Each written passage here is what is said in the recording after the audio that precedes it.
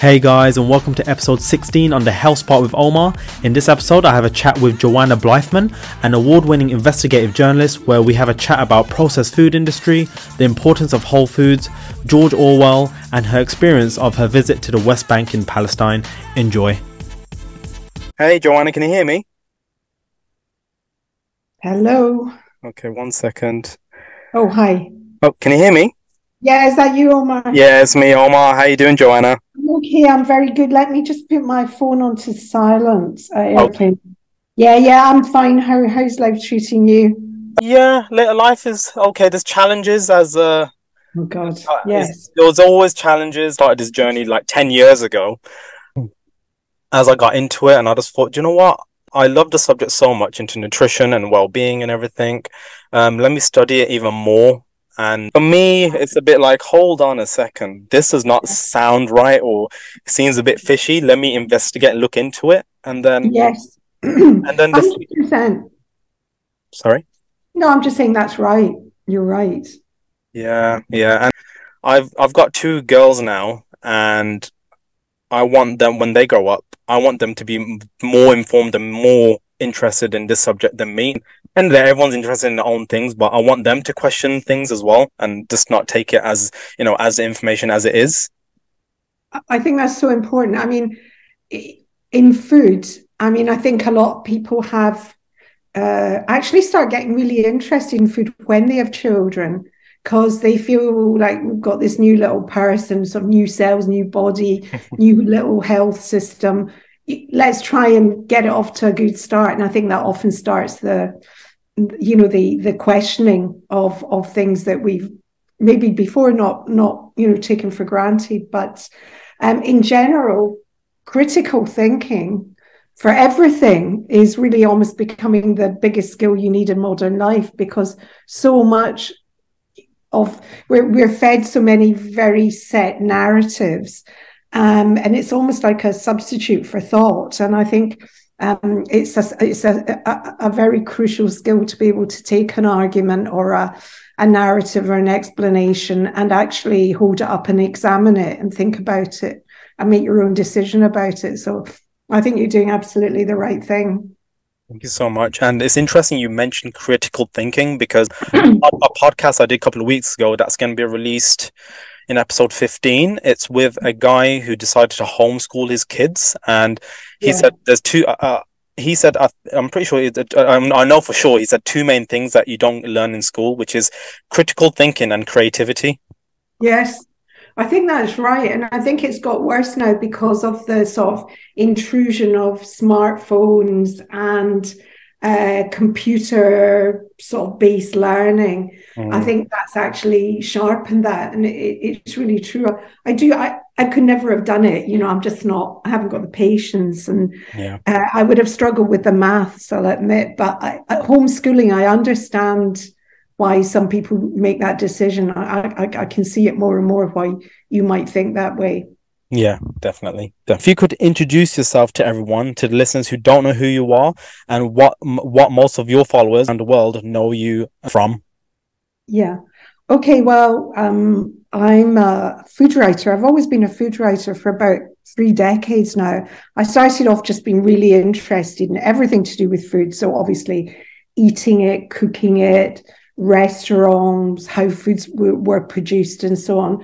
And then I think about in the 1990s that I started thinking, there's so much about modern food that is processed now, and it doesn't really bear much similarity to what I recognize as food. Yet we know so little about this. So increasingly, I think then, as well as maintaining my love and sheer sort of delight in the pleasure, the wonderful things of natural food, I decided that I wanted to get to know what was going on behind the scenes of the food industry. So I've written a number of books. The first book I wrote was The Food We Eat, and that was simply helping people distinguish, or hopefully helping people distinguish between what's horrible chicken, what's not brilliant chicken, and what's good chicken. And through every category of food, helping people make good choices. Then I wrote a book which was called Shopped, The Shocking Power of British Supermarkets. And that was about how big food retailing has really taken over largely much of the sort of production base of the food production system in the UK and elsewhere, and what a negative effect that's had on the quality of the food we eat. I wrote a book called The Food Our Children Eat, trying to help people find, easier ways to get their children to appreciate a good, wide, wholesome diet.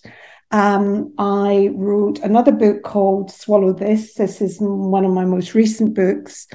And it was a major investigation of the ultra-processed food industry. So it was really drilling down to a level that no one had tackled at all. And I interestingly see that no one has since. And I think the reason for that is there's so little openness in the modern ultra-processed food industry. They really don't want you to know what they're up to behind the scenes, because, to be honest, you just wouldn't want to eat it if you did. So that's kind of my portfolio to date. Amazing, amazing. And I would like to add, I know I mentioned this to you when I spoke to you on the phone. Like, you are one of my heroes, because in 10 years ago, in 2013, when I was introduced to someone who's talking about natural health and talked about the way of living, and then I did it myself, and I saw a big difference in the way I was feeling. My hay fever went. I didn't have cold or flu at all for 2 whole years as I was following it. And I was like, okay, there must be some truth to, like, a way of living and a way of eating. And then I will set off my way into going into researching and looking at who else is out there that looks into this kind of stuff. And one thing that pops to mind, and I'll never forget it, to be honest, is an interview you did with Dr. McCullough, and it was on YouTube. It was interesting when you get into this kind of stuff, like, not most of the time it's usually American based, like everyone's researching, what's going on in America, and I was like, what's happening in the UK? I can't find it. And then there's a blessing in yourself. You came out, you were investigating in all these places. So I wanted to ask, like, how does someone get into what you're doing? Well, I guess the question is, how do you start an investigation? What was your journey into getting into these factories and finding out what is actually going on behind the scenes? It's really difficult, because the modern ultra processed food industry doesn't allow access. It does everything to stop you knowing what's going on. So one of the key things, what you would normally do as a journalist, and I was an accredited food journalist for writing for many papers, was you would approach the press office and you would say, okay, I would like to learn more about how this supermarket chain makes its lasagna. Could you take me, could I visit a factory? You get a lot of cagey questions back, like, excuse me, could you tell me more about your investigation, or why you'd want to know that? And in no time at all, it would come back, no, I'm sorry, we're not able to do that. And it's because the excuse that's given is commercial confidentiality, that you might learn something which would be of advantage to that company's competitors. But in fact, it's nothing to do with that. It's just keeping you out, because the less the public knows, the better. So I tried knocking on the front door of a lot of and so on, and I realized that I wasn't going to get anywhere that way. Sorry, Joanna, it cut out there. You said you knocked on a lot of doors and then it cut off. What were you saying? Yes. Sorry? Yeah. So I knocked on a lot of the front doors of supermarket chains and food companies and tried to get access, and obviously didn't succeed. So I realized I was going to have to try another approach. And I was going to have to go undercover. So I did manage to get, let me backtrack, Omar. I did manage to get into factories with people doing me a favor, essentially, providing it was on a sort of anonymous basis. So I was lucky, and I did have a couple of industry insiders who would help. But other than that, it involved going undercover. So what I did in the end was I realized that if I approached one of the best ways to investigate the industry I wanted to investigate, which is called the food ingredients industry. These are the companies that supply the people, the companies that make ready meals, sandwiches, make all the processed foods. So it's like their suppliers. So I realized that one of the best ways to get information was to go to their ingredient show. They have a big show yearly where all the food ingredient suppliers basically sell their wares to the processed food industry. I can imagine it's not cheap either. No, it was expensive, but that wasn't really the kind of main issue. The main issue was that you have to kind of go through a kind of you have to fill in a form online to sort of show who you are and where you come from, and so you have to have a cover. So I was fortunate in the sense that I had a small company who were prepared to say that I worked for them. I told a white lie, and I managed to get credentials to attend this show, which until I got there, I thought, well, this will be interesting. I'm not quite sure what it would be like. I had attended a lot of food trade shows before, but this was like nothing else I had ever seen. I just wasn't prepared for what I was going to see, because it was just so sort of surreal and futuristic. Two massive exhibition center in Frankfurt, just full of products that all seem to be or ingredients, substances, concoctions, whatever you like to call them, that were used in processed foods we eat regularly, but no one short of a chemist and possibly a biotechnologist, and even then a physicist, might really understand how they were fully produced. And I just remember walking in there and just being amazed, because there was just nothing that said food to me, not food in the sense that I know it.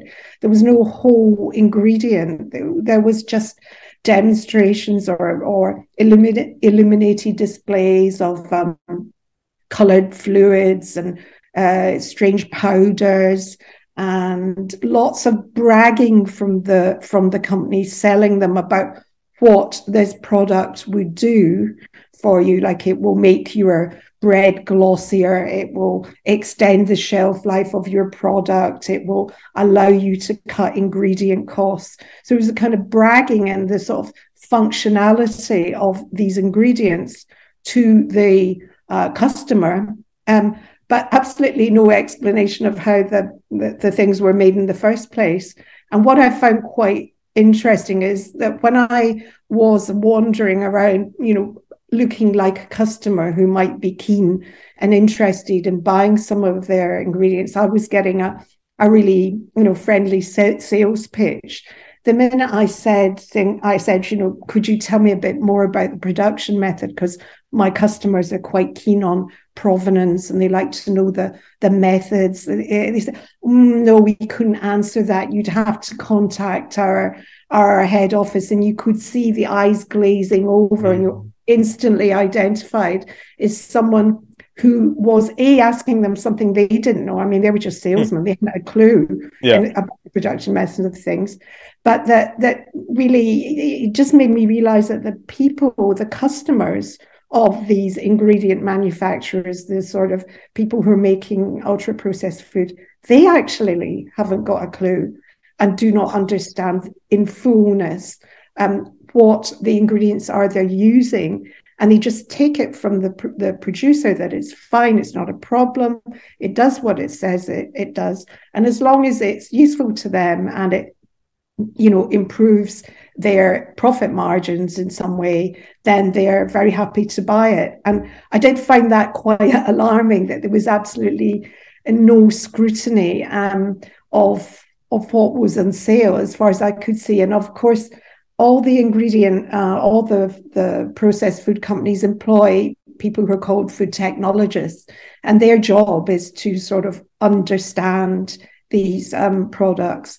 But basically, they're like sort of to them, those sort of people coming from a food technology background, I mean, natural food is just a blank canvas.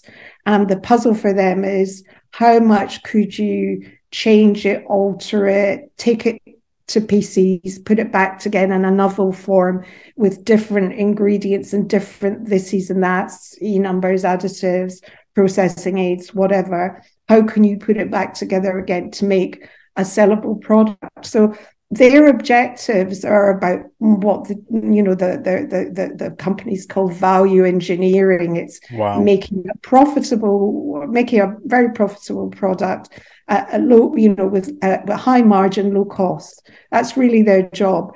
And there's anything like health, taste, it just doesn't come into it.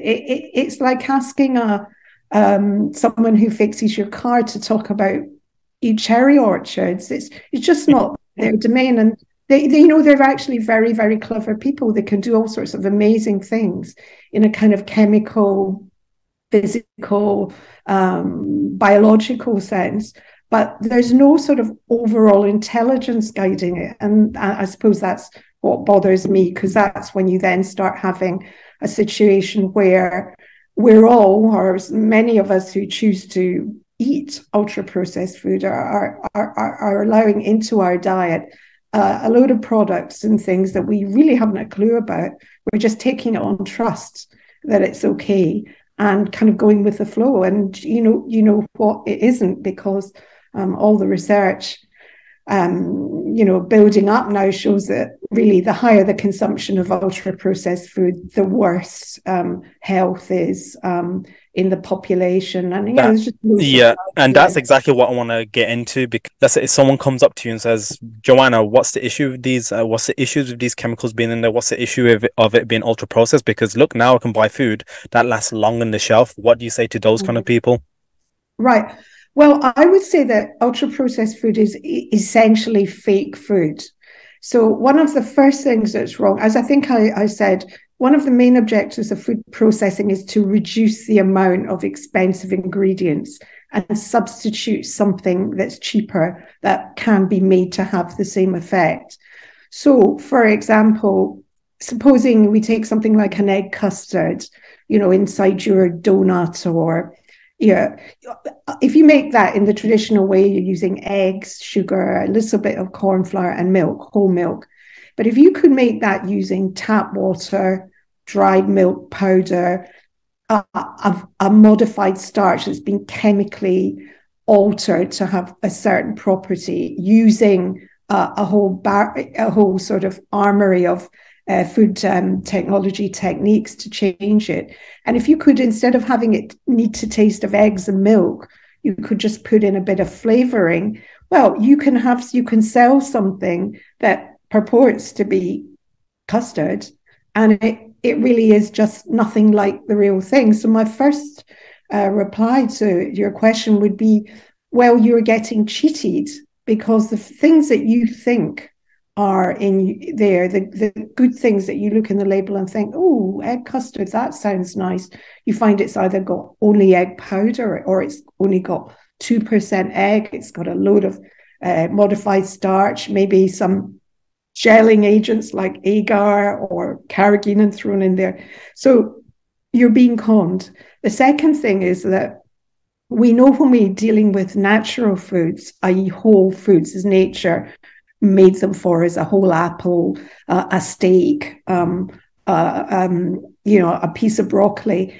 Nature is a highly, highly intelligent system. She didn't design foods to shorten the lifespan of the human race. These foods in their natural form are good for us. And if you eat those foods, you don't need to get too much in your head about, am I eating a healthy diet?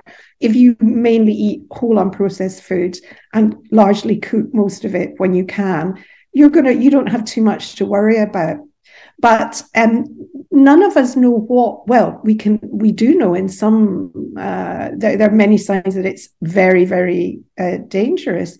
That when you take apart natural foods, you submit them to a number of processes, which might be chemical, physical, thermal, genetic engineering, various techniques that change them, and then you reassemble them in novel forms that people have never eaten before, then it's very likely that those will cause problems. And, we do know that. So, I mean, one of the biggest bodies of science on this, I think, is the science around artificial sweeteners. Oh yeah, I'd love to Yeah, go into well, that because classic. there was an article I think a couple of months ago where they're talking about how aspartame is linked with is can make your cells pathogenic. Yes. Well, it's just like we're learning more and more. One of the obvious things about artificial sweeteners, and I don't think anyone disputes this now, is they don't help you lose weight. So the whole sales pitch is you can still have this extremely sweet taste. I mean, crazily sweet taste, but there are no calories attached, so you won't put on weight. Well, there's now a body of science that shows that actually consumption of artificial sweeteners is reflected in weight gain. So, and then, as you say, there are things coming, very specific things coming out now about how it can have other very negative effects. We know, or some scientists think that one of the things about artificial sweeteners is that they actually are, our body just can't handle them. Our brains can't handle them. We weren't designed to have them. So what they do is they basically wrong foot or confuse the hormones that regulate our appetite. So hormones, ghrelin and leptin, they should be regulating and controlling our appetite. But when they get whacked with a chemical sugar, which is crazily sweet and has no accompanying calories, then they just can't deal with it. So it's just, I mean, I remember once interviewing someone who was fairly candid about the ultra process industry, and I said to him, I asked him a specific question. I said to him, am I just being a bit paranoid here? Is it actually okay? Is it really not as bad as I think? He said, no, everything you imagine, but all of it. And this is the situation now with the worms, the can of worms that is.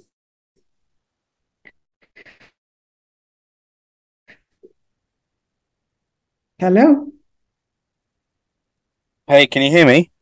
I can now, yeah. Yeah, yeah, the connection was unstable for a sec there. So yeah, you were talking about the artificial sweetener, sorry.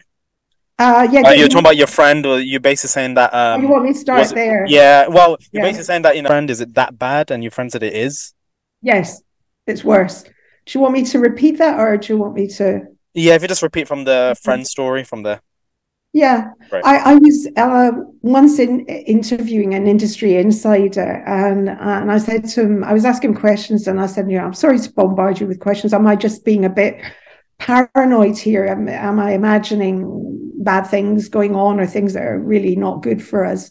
And put me right. And he said, no, not at all. It's you just haven't got. You don't know that all of it. It's much worse than you thinking. Everything to do with ultra processed food manufacture is a can of worms in so many different respects.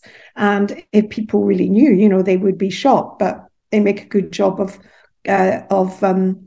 keeping it all secret. And that really brought me up sharp. And I think I've seen that since, where there starts with a whisper, a murmur from some scientists and who say, actually, hang on a minute, artificial sweeteners, they're not good for you. And they're dismissed as, oh, no, rubbish. That's not true. There's no evidence for that. And then not very long after 18 months, then there'll be another bit of research and another bit of research. And gradually what you suspected at the beginning is correct. So I'd say to people, don't go around in a fool's paradise thinking I can eat food safely if lots of people buy it in the supermarket and eat it because I've got government looking after me. These big companies are responsible. They care about me and my health. Just don't believe it.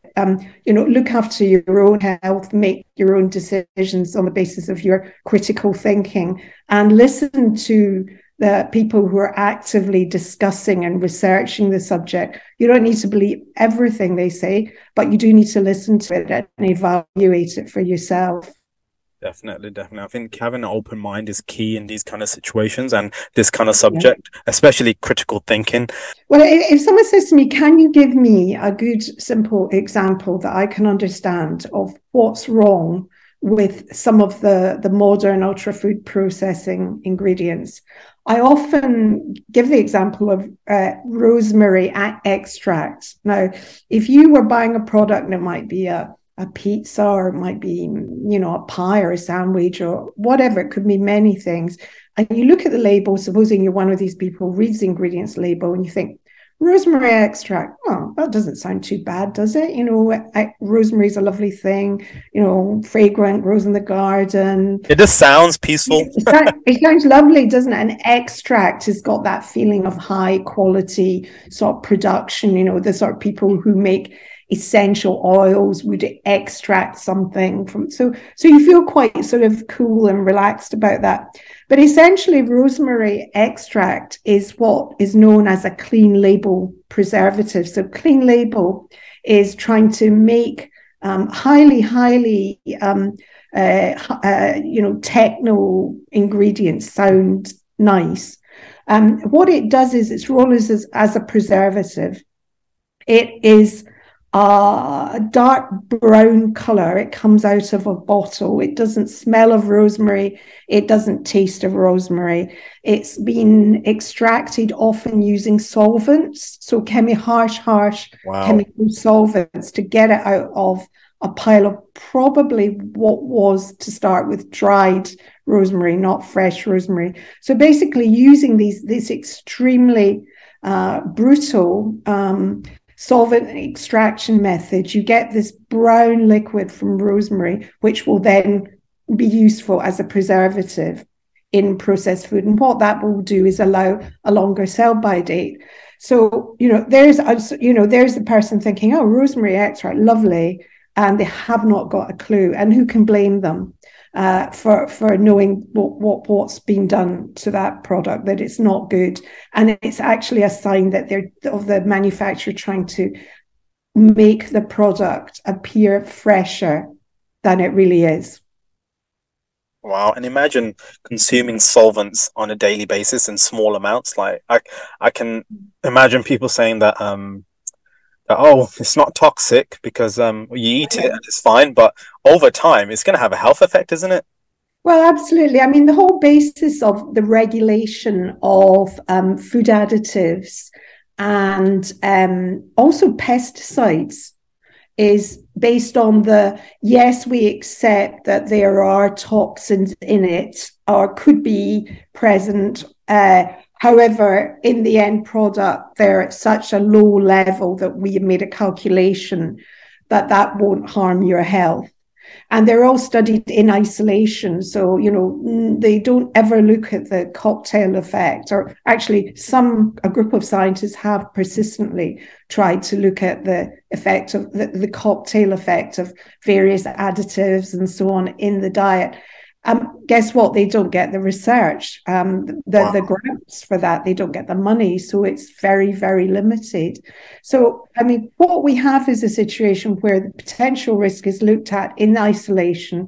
No one sat down and thought, right, okay, you have someone, I think most people in Britain now have at least 50% of their diet is in that ultra processed food category. So really, some sage government department or advisor should have been sitting down thinking, okay, if all these trace elements of solvents and various processing aids and all these additives come together in this kind of oil and that kind of modified starch, what kind of effect is that going to have on the human body?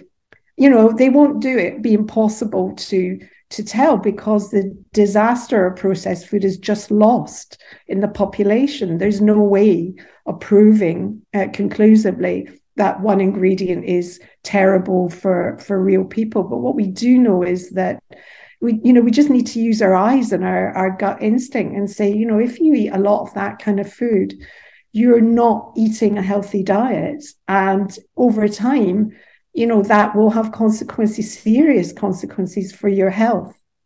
Yeah, yeah, definitely. And that's something I try to get that message out as much as possible. But it's interesting how the human mind works because where a lot of the population is used to eating a certain way, eating a certain way, living a certain way, and when you introduce change, it doesn't taste as good, does it? At the start. No, no. I think there's we kind of bumble along in a kind of safety in numbers frame of mind, which is, everyone else is eating this, loads of people take this, the label on the packet tells us it's good for us and so on. Well, people wouldn't lie, would they? And we want to go along with it because, yeah, who wants to be a sort of detective having to sort of analyze everything you eat all the time? You can't do it. But one of the things I often find is helpful to do is to look at other countries, because I find that the Anglosphere, so I think we're talking America, UK, Australia, Canada, New Zealand, Yeah. they're countries that are particularly serious problems with food and obesity. And really, a lot of that is to do with this snacking, ultra processed food pattern kind of eating. And I'll give you an example. In Britain, it's quite common for workplaces to time a meeting for 1 o'clock lunchtime. And what you'll see is people on Zoom are in the office and they're eating a not very good sandwich, or, they're starving because they didn't have lunch. The whole concept of lunch has been subverted by the sort of work culture. That's not true. If you go to places like Italy, France, Portugal, you don't see that on the whole. You don't see people eating food in the street, not regarded as very, it's not good. The Italian will talk about la bella figura, looking good, and eating a burger in the street is not la bella figura for any Italian person, and Wow. so on. And I think that we're quite different, and we tend to be inside this sort of Anglosphere, and with a particular attitude to food. And although I think there are other, ultra processed food are rife, throughout the world, but we do in this zone have a particular sort of addiction to them. I mean, one example would be the consumption in the UK of crisps.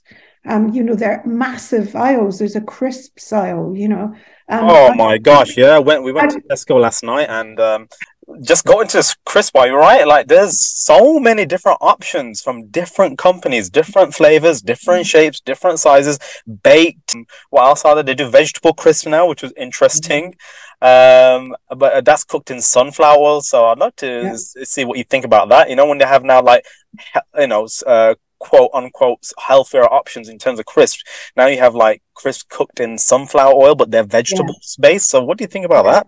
Well, it's interesting you should ask me that because I was looking at a product, I won't name it, I was as part of my research, which is a sort of might be represented or come over as a healthy alternative to crisps for children. It's very clearly pitched at children.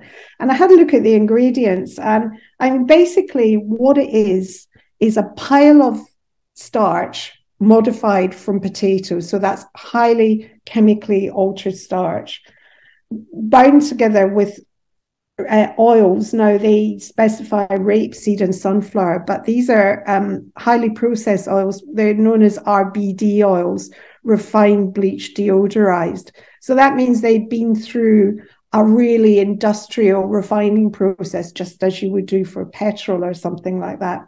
So that's been mixed with powders, and the powders give the names of vegetables, and that always makes people think, oh, if there's a name of a vegetable on the label, that must be healthy. But essentially, the powders are just there as colorings.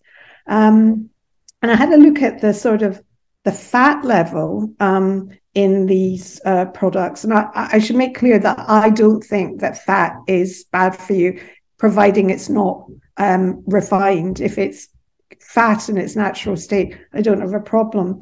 But the oil in this product, there's actually more in it than a packet of crisps.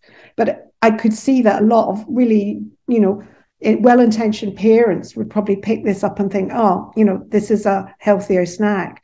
I mean, the point being that, you stroll down the aisles of a French or Italian supermarket, you won't find it that easy to find crisp, to be honest. So in Britain, we're in a particularly sort of Snack processed food culture. culture. Yeah, and a snack culture. We with any encouragement, will skip meals, not sit down to eat, not sit down around a table. All the sort of cultural, social things about eating together. Tend to be downgraded in Britain, and I mean, I think that one of the great things about traditional eating patterns, and by that I mean 3 meals a day or one major meal where everyone sits down together, whether it's in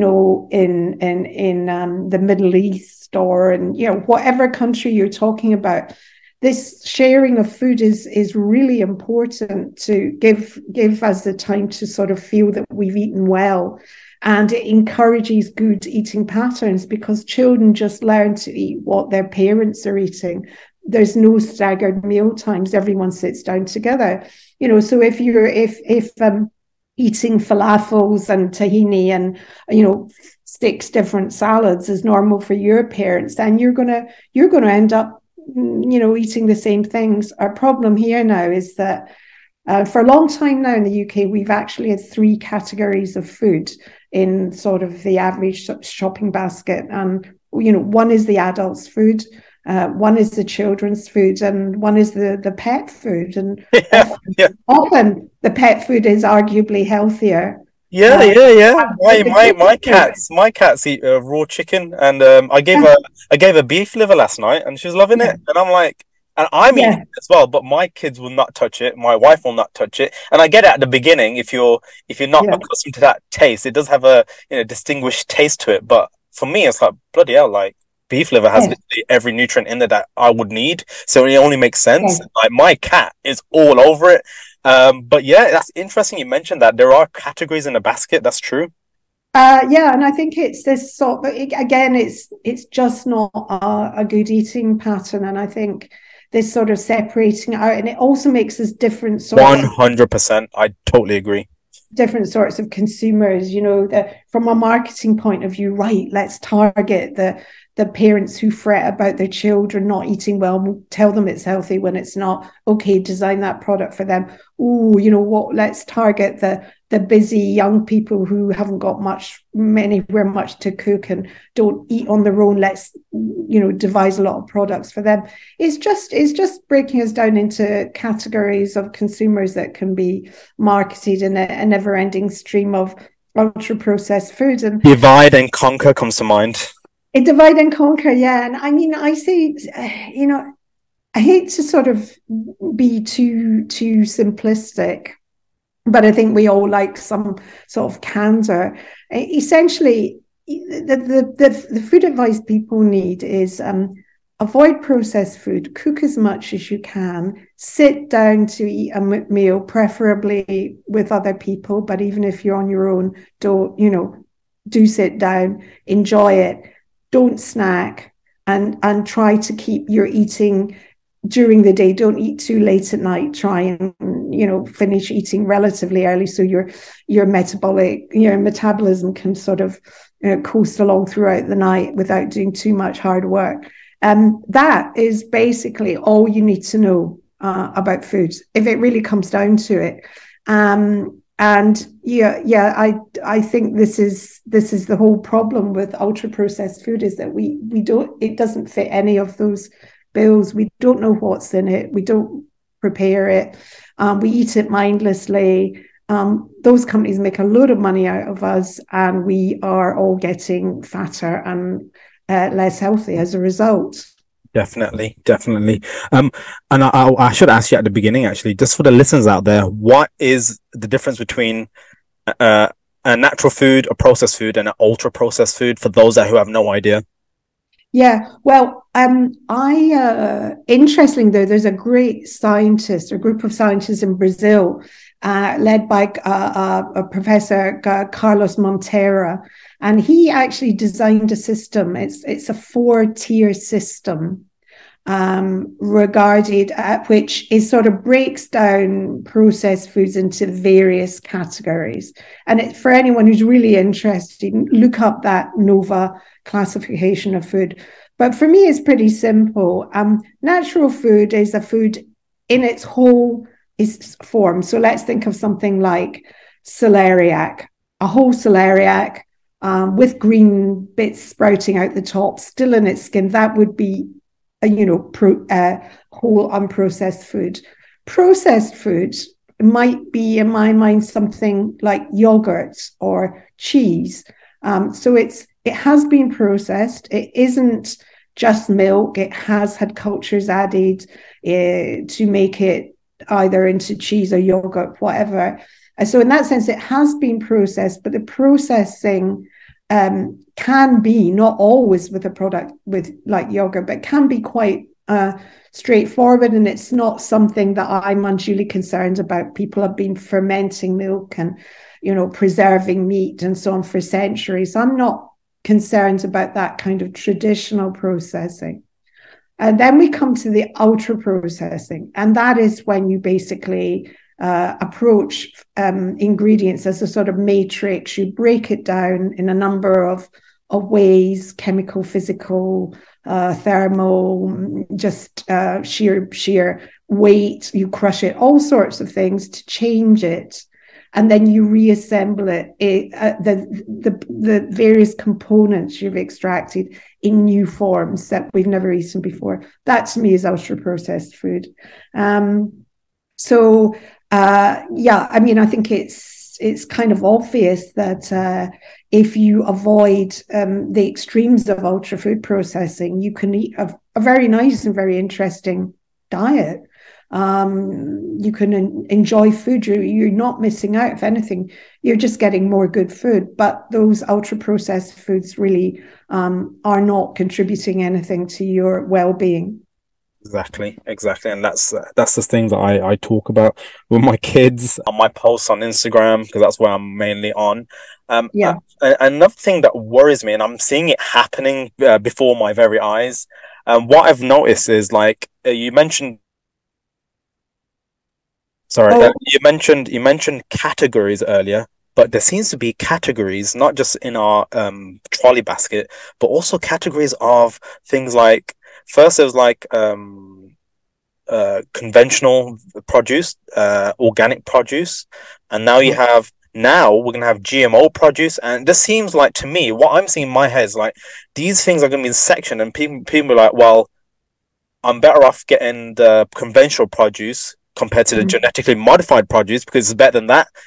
And then then there's people who, and it comes, and there is a cost to this kind of stuff as well. There's a price difference that actually that's where they grab us, isn't it? yes, absolutely. On organic, I've always been a huge fan and supporter of organic food, because basically, who wants to eat food laced with residues of pesticides? I mean, it clearly isn't a good thing. That said, I am fairly selective. There are certain organic products I would never dream of having anything but organic. So that would probably be things like carrots, Strawberries. flour, various things like that. But I'm not going to split hairs. So if I come across a farmer who says, "Look, I've got these great Jersey cows. I don't spray pesticides or fertilizers on the grass. They're out there, and I sell them milk. I don't happen to have organic certification because I can't afford it. But do you want to taste my milk?" I'm going to say, "Yeah, of course." So you Is have, that raw milk?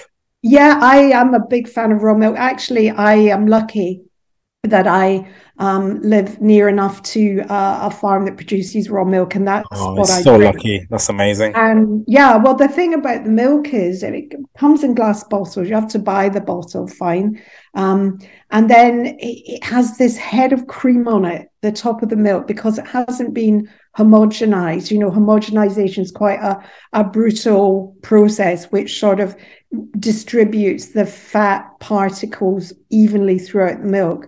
So you don't get that head of cream on the top. And then it's been also pasteurized often, which is again another extreme heat treatment, which changes milk. So when I get the milk that I buy, it's fabulous. It's just glorious. You get this head of thick, lovely cream, the whole viscosity of the milk. It's rich. You can have a glass of that and think, I know that's doing me good.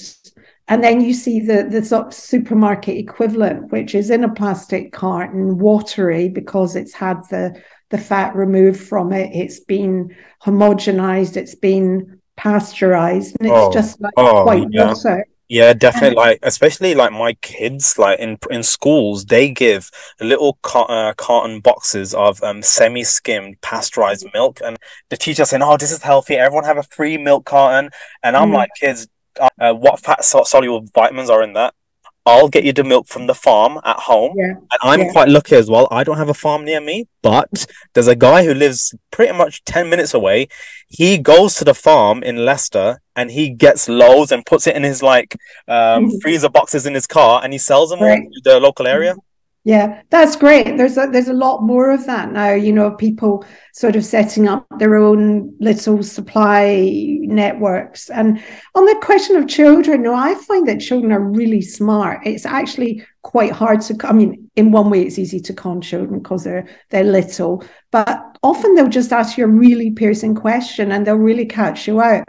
So I'm a real believer in constantly explaining to children why you're doing things and why maybe everyone else's parents don't make them do that, but you do it, and just explaining it to them. And I Yeah. I think I've come out, my children are grown up, and I can see that they, like me, love good food, know what it is, and spend time preparing it. And their children will learn that from them. So it's really important not to give in.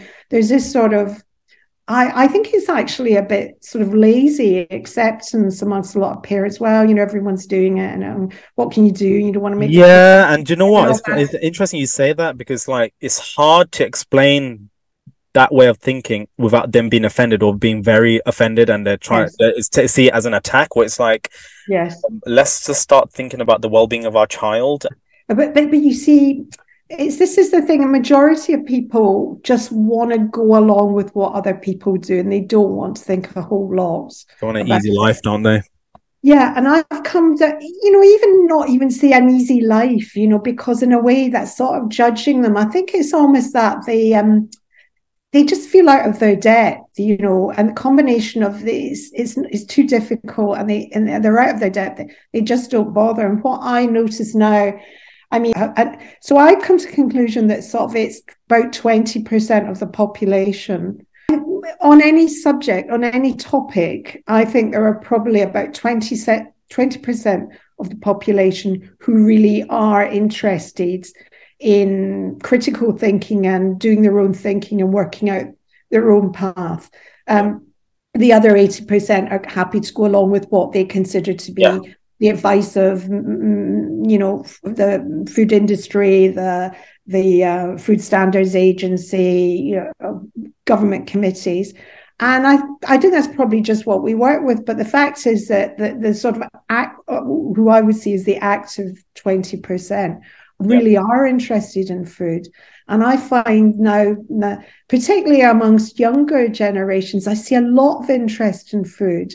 And once you pointed out certain things to them, they're really prepared to take it on board. Whereas I think a lot of older people just feel a bit, well, can't be bothered, a bit cynical. I've got to this stage, I'm not going to change now. So I'm quite hopeful. I think that recently there's been for some strange reason, I don't know why, because I've been talking about this and other people have for decades, but there is a real sort of movement concern about ultra processed food. Yes. And Yes, there is a big one. I think there's a guy who's like a scientist and he's been on TV and he's actually written a book about it. I can't remember his name. He's got like a Dutch kind of name, Von something. Van Tulicum, Chris Van Tulicum, Yeah, yeah. that's the one. Yeah, and he's just released a book, and yeah, I've just seen that recently. I was like, oh, that's interesting because they're like going into it and how the corruption and how it all works and why have we gotten to this place in the first place. Yes, exactly. So I think there is this appetite for among some people, and that's fine, because at any point in time, you need people. There are people just going along with the status quo, and then the ones who change it, or at least decide that they want agency over what they eat. And I feel that's the really important thing that I see. People who are really interested in food want more control. They want to know, they want to be in charge of their health. And I think for them, therefore, going along with what everyone else does isn't an option. Yeah, definitely, definitely. Ever since the pandemic finished or started, George Orwell's name keeps popping up. Yeah. And even when we had a chat a couple of weeks ago, you mentioned it as well. And in your book, you mentioned a quote from George Orwell. He basically said that, what did he say? He said something about that a tin of food is deadlier than a machine gun. And that's what he said.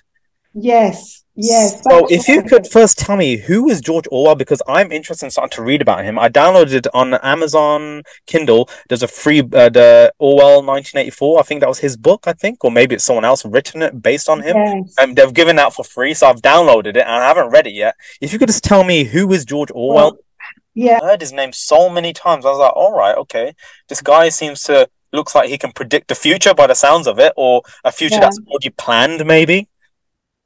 yes. Um, Yeah, I mean, you do hear people referring to George Orwell a lot, and he kind of has almost had this spooky sort of ability to sort of predict the future. He was, of course, the English author and journalist who wrote some sort of groundbreaking books, which have really influenced people. Animal Farm, 1984. But the George Orwell had something to say about food. And in his book, The Road to Wigan Pier, which he wrote in 1937, he talked about the impoverished processed food diet of the English working class. And he came up with this quote, which really resonated with me. And he said, "We may find in the long run that tinned food is a deadlier weapon than the machine gun." And I think obviously tinned food was what passed then in the 30s as what we would now call ultra processed food. But I think he's right in the sense that this ultra processed food does have the capacity to kill us and to really have a wholly negative effect on the health of the human race. I mean, it already is done. It already has done. Um, so yeah, I mean, Orwell really did predict a lot, and it's very worthwhile reading Orwell's books now. It is spookily relevant. And not just food, just the way the world is run as well, I guess. That's right. Yeah, Interesting. absolutely. For very many reasons for rereading George Orwell. The another one is the whole thing of the Ministry of Truth, which is all about lies. So the equivalent of that in processed food would be saying something like yeah, good for you, or contains one of your five a day. Oh yeah. Oh my God. All those sort of Low in calories, high in protein, yeah, and I'm yeah, high. I'm looking at the high in protein labels, and I'm looking at the back. It's like probably like 3 grams or something like that. yes. Well, it's you. Most people just do take things on trust. And what's really interesting, if you look at, supposing you've got the eyesight that you can actually read a product label carefully, the back of a bottle or a packet. There are the back of the packet is covered by law. So by law, you can't actually lie about the ingredients, although you can use lots of weasel words to make them sound better than they otherwise would. Can you give Um, me a list of weasel words? well, weasel words. Well, for example, we come back to good old rosemary extract. I mean, that sounds lovely, doesn't it? And that is simply a preservative. It's what's known as a clean label preservative, i.e., it doesn't need to have an E number on the label, so there's nothing to prompt the person who's casually scanning it to think is a highly processed ingredient.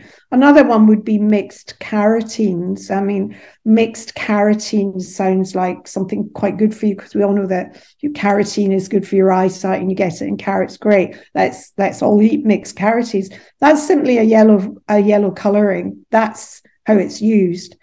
But on the back of a label, you have the ingredients listing and the nutrition table. Now, the ingredients listing, we've discussed it. It is covered by law up to a certain point. The nutritional labeling is also covered by law, but very few people know how to interpret it. So it's fairly useless to most people. Yeah, yeah. Turn on to the front of the packet and you can just more or less say whatever you want, unless it's a blatant lie. So you can say, that a chewy children's sweet with some raspberry puree, contributes to one of your 5 a day.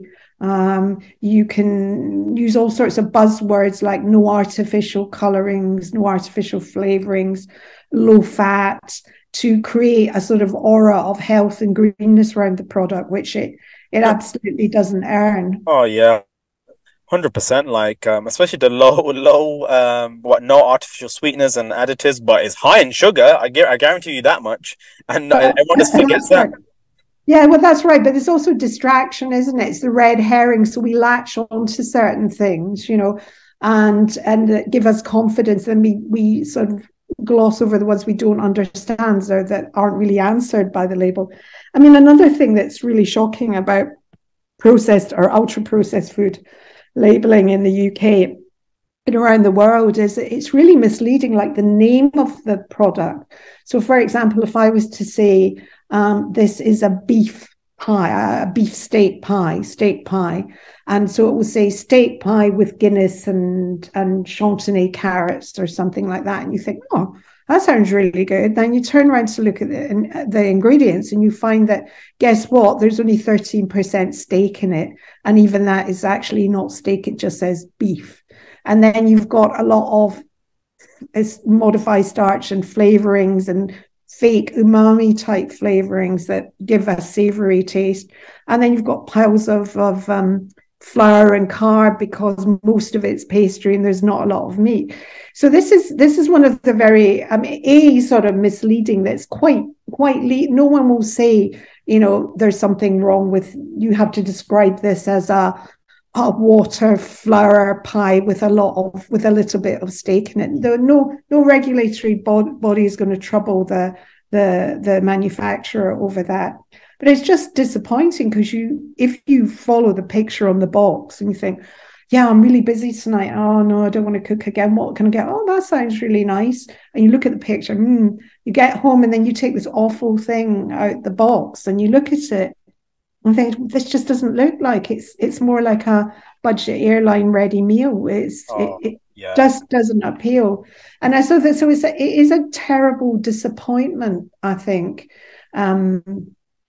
Particularly all the ready meals and the things you just sort of pop in the microwave. And I think it's low on highly nutritious ingredients. And that's one of the reasons why you often find that people sit down to eat what seems to be a fairly healthy ready meal or something. But then, half an hour later, they're thinking, I just want something sweet now. I really...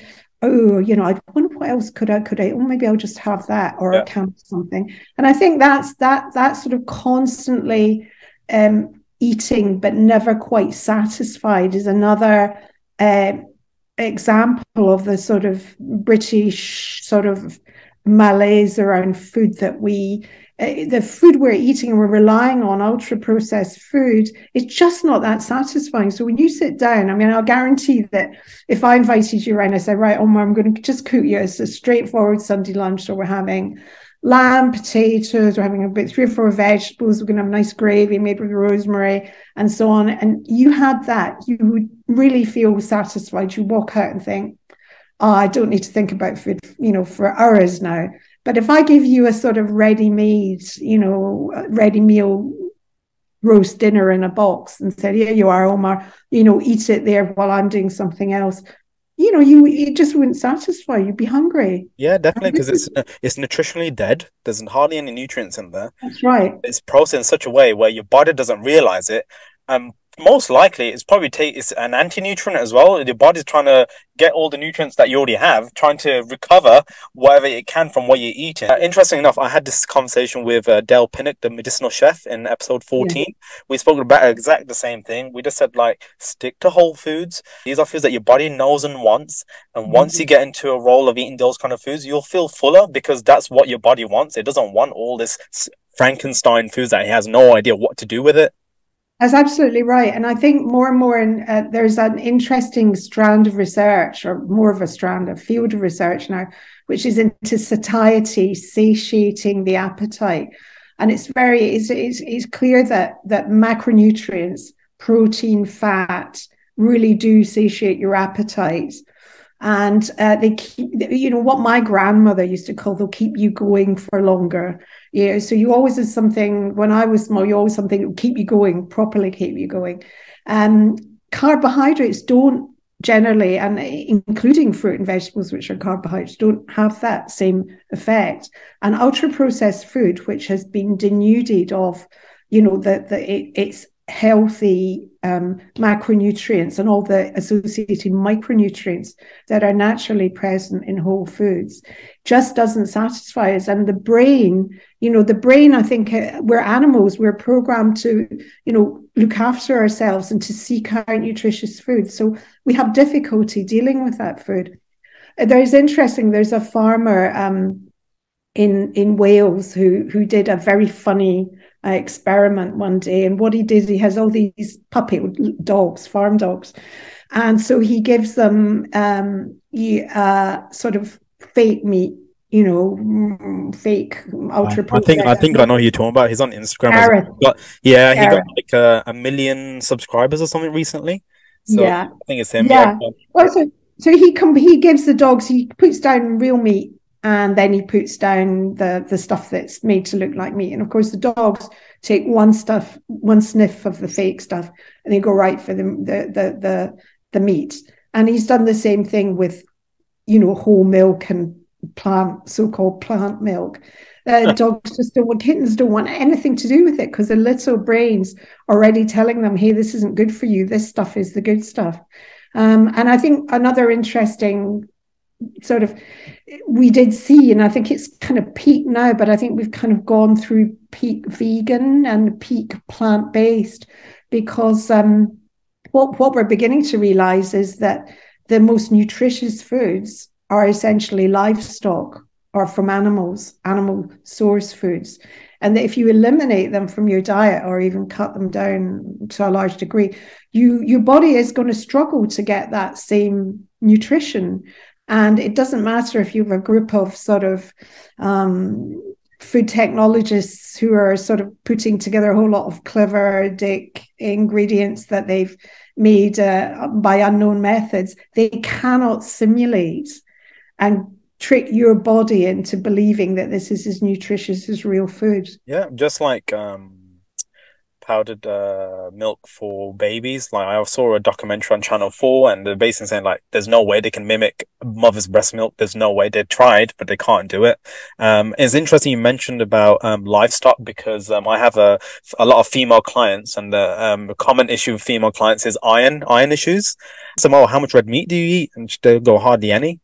Mhm. So, and I was like, well, that's Yes. probably the easiest source of iron you could have instantly. And there's a thing about, oh, it doesn't, I don't like the taste. But I was like, just have a little bit. Just then you won't have to spend all this money on supplements. You're getting real food. Your body will appreciate it. Your mind will be more clear and all the rest of it. So, it's interesting that you mentioned about livestock. That is, it's such a big thing, eating real food. What top three tips would you give for people who want to stay away from ultra processed foods? My three tips are just avoid anything that looks ultra processed. And ultra processed is anything that you don't understand what it is exactly, what the ingredients are in it. Just don't buy that stuff. I would say cooking is just That's an quite amazing important. answer. Cooking is has seems I think because we're in such a fast paced world. every day by day, actually. Cooking has kind of been a forgotten issue, and people are just going for the frozen oven chips, the frozen foods, just stick it in the oven, and that's dinner ready. Yeah, so I mean, I think the thing about cooking is that people who cook from real ingredients tend to do understand because they're tasting it, what real food is, and they get to enjoy it. So when you get a pile of ultra processed pap, you actually just don't want to eat it. It doesn't hit the spot. And for people, I understand 100% understand people who say, I'm really short of time, I just don't know how to cook and it's easier for me. But what I would say to them is, look, none of us really want to have to brush our teeth twice a day, and but we do it, don't we? Because we know that if we don't, we're going to have black crumbly teeth and we're going to spend a fortune at the dentist, and we don't want to do that. So, cooking, or at least being, even if you can't cook, buy good quality ingredients, just buy good ham from the butcher, a good bit of cheese, a decent bit of butter, a few cherry tomatoes, that is better than putting yourself in the hands of the ultra processed food industry, who do not have your health at heart. And I think the third tip I would say with people is, I don't think it's a good idea to get too cerebral about food, to get too sort of neurotic about it now. And I like to think that, for all that I'm someone who has thought intensely, deeply researched very technical aspects of food, I've never lost that love of food and eating and pleasure. And I don't, on the whole, believe in good ingredient, bad, good, bad. Certain macronutrients are good, certain ones are bad. I think just follow the sort of traditional eating patterns of wherever you are, and they tend to be healthy. And the reason that they've endured over millennia is because they've kept people alive and healthy. So try and connect with the sort of cultural eating habits in your zone or country or your area. Get in touch again with natural production, when the seasons are, eat seasonally, and never ever lose that joy of food. And just think of ultra processed food as a gang of very untrustworthy, profit-driven companies who are trying to rob you of the pleasure of eating, real pleasure, as opposed to fake and contrived pleasure. And then I think you're not going to fall for the sales pitch of the ultra processed food industry. That's amazing. That's amazing. So I've got a quick bonus fire round. So it's going to be quick questions. I want your first answer that comes to mind. Is that all right? Yeah, sure. I'm not good at these, but when you go. All right. I'll be quick as possible. Chicken or beef? Beef. Kale or broccoli? Broccoli. Celebrity crush?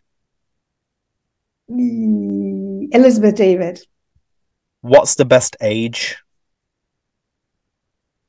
39. What are you going to have for dinner tonight?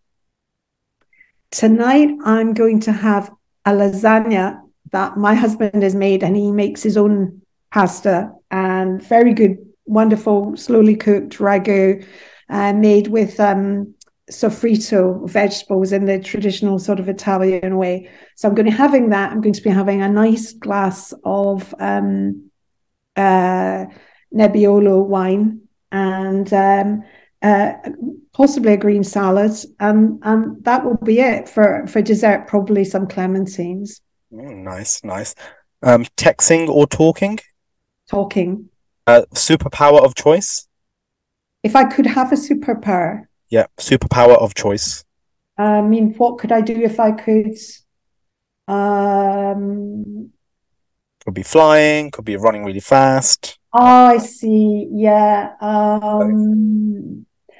Superpower would be to have a craft like making leaded glass or gilding or shaping leather, something And making something out of artisan. nothing. Yeah, making something out of nothing and having the skill and know how to do that. I really appreciate people who have artisan skills. So, in Italy, the people who kind of keep the cheesies and turn them lovingly so that they get just exactly the right kind of maturation and mold. Those people who keep those craft skills going. I'd love to be like that. Okay, brilliant. Guilty pleasure?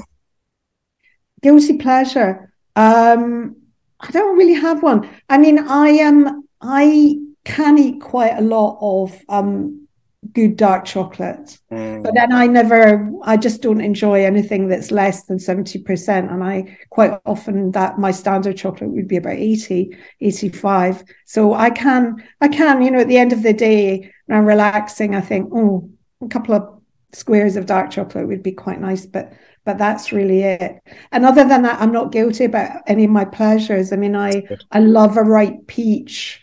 I absolutely adore, the first asparagus. The crackling on roast pork. All those things are to me very legitimate pleasures. On my deathbed, I've sometimes thought that I do have a bit of a weakness for a really good croissant if it's only made with butter. And there's a very good patissier near where I live. He's French and he makes excellent croissants. And I have to say, I do have to restrict my consumption there. But the main thing about the croissants is those crunchy little spiky ends. So as I Yeah, die, I'd really like someone to be feeding me all the ends cut off a load of freshly made croissants. I think I would die happily. that's an interesting question, actually. I might ask for future guests, like, what would be your dying wish be as a meal? So, thank you for that. Best place you have ever visited to date? I've been so lucky to, in as part of my career, been to so many places. I've been to the Windward Islands in the Caribbean to see bananas being grown, fair trade bananas. I've been to Darjeeling to see tea being picked and produced. And then I've just done a lot of traveling. Italy is always a sort of wonderful country to go to because Italians really, really understand food. But I think that if I had to pick one, the place that I find endlessly fascinating, would never tire of, is Istanbul in Turkey. I Oh, once went to Istanbul with all the family. We took Christmas to Istanbul. We just dropped Christmas and we decided to go, and we ate out in all the fabulous restaurants, from the very simple little places on the Bosphorus that are that give you a mackerel sandwich, to quite complex food. In Kadikoy, we went to a restaurant called Chia. I think you pronounce it, or maybe Shia. And the man who owns that specializes in keeping all the old traditional Turkish dishes in production. We had things like squid, sorry, not squid. We had quins stuffed with lamb baked. We had beautiful wow. with almonds and chicken cooked in a clay pot. So for me, Istanbul's probably, if I have to go to one, that's where it's going to be. Interesting, yeah, because we're looking to book Turkey for next summer. So, I've been in Istanbul. I loved it. It's the first time I've been to Turkey, and I absolutely Yeah, loved it. Loved the bazaars as well, and like yeah, haggling with the first time I ever haggled, and I was like, wow, this is actually fun, and willing to yeah. accept my haggle with me as well. So, that was quite interesting. Okay, great, great. And what advice would you give to your younger self? What advice would I give to my to the advice I would give to my younger self is don't be a time waster. At the moment you think life's boring and you can't be bothered doing things and you're kind of apathetic, but you know what? Don't waste it, because you'll look back and think, my goodness, why did I not put in a bit more then? So I think in some ways, my parents, although strangely they were both teachers, were quite laid back. And in a way, they actually should have said, hey, you know what? Buckle down and work harder and you'll be glad of it. You also realize as you get older just how much you learn when you're young. Your mind is so open, you remember things, you really take things on board. And you don't have that same ability to just soak up information as you get older. So don't waste time. Do absolutely everything you can. Don't listen to any negative person. Spend your time around people who kind of exude a kind of positive energy, who have a good, who make you feel good, and take it from there. That's brilliant. That's a brilliant answer, and that advice to your younger self can apply to anyone, and that's why I love it. What does health mean to you? To finish off. Health means to me control of my life, more control of my life. So all of us in our lives, we can't control it. We don't have enough money. We can't control that. We can't actually control where we live or who we're responsible for, what we have to do. But a certain extent, taking control of what you eat and your food and health really just gives you a feeling of agency in your life. And I think that's very, very empowering. Brilliant. That's brilliant. Um, and if it's okay, because before we finish, I wanted to ask about your experience in Gaza because when I called you last and I saw a tweet that you did, and I think it'd be quite interesting to hear your experience when you actually went there because obviously there's so much going on right now. Right. I should be clear that I didn't get to Gaza. I got to the occupied West Bank. So I was in Palestine. Lucky to be able to travel in Palestine, and that was but in the um, West Bank. So that's the Israeli occupied West Bank, illegally occupied uh, Palestine. The thing about Palestine is that if you know your Bible, you remember a place that was called Canaan, the land of Canaan, the land of milk and honey. And actually, Palestine is the original land of milk and honey. It's been there since biblical times. And Palestinian farmers are amazing because they just produce the most stunning, high quality products in the most awful circumstances where they're constantly living under the jackboot of the Israeli occupation. So they produce fantastic olive oil, wonderful extra virgin olive oil.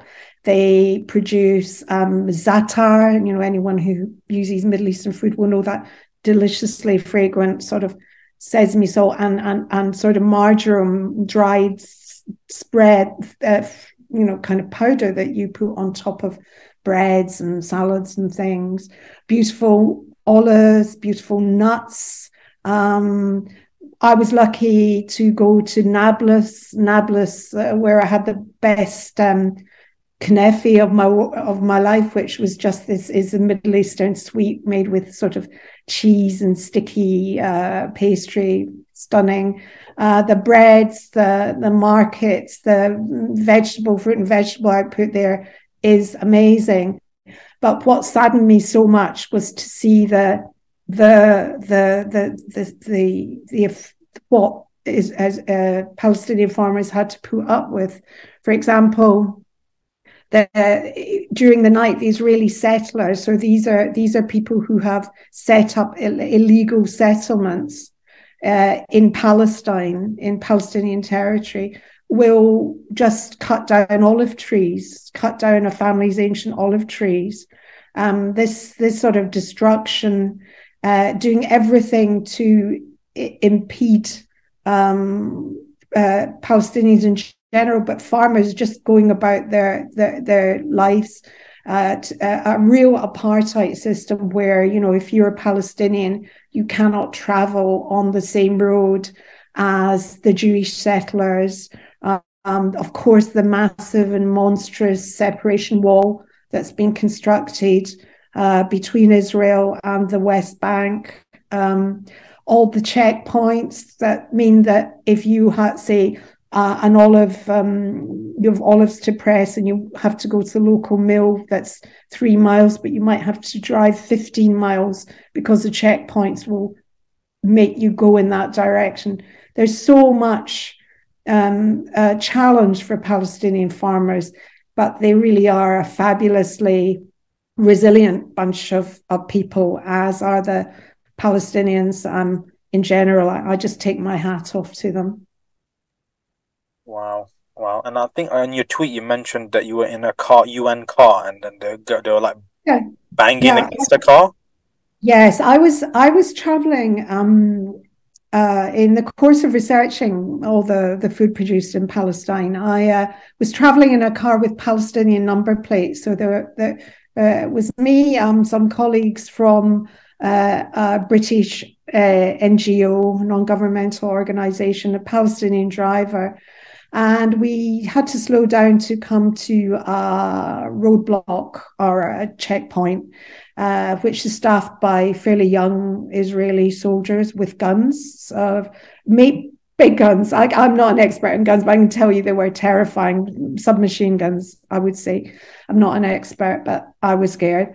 But as we were slowed down there, this group of Israeli settlers. So settlers are people who illegally have occupied Palestinian land, arrived at the side of the road, and they started banging on the car window, sort of shrieking abuse, howling at us, spitting.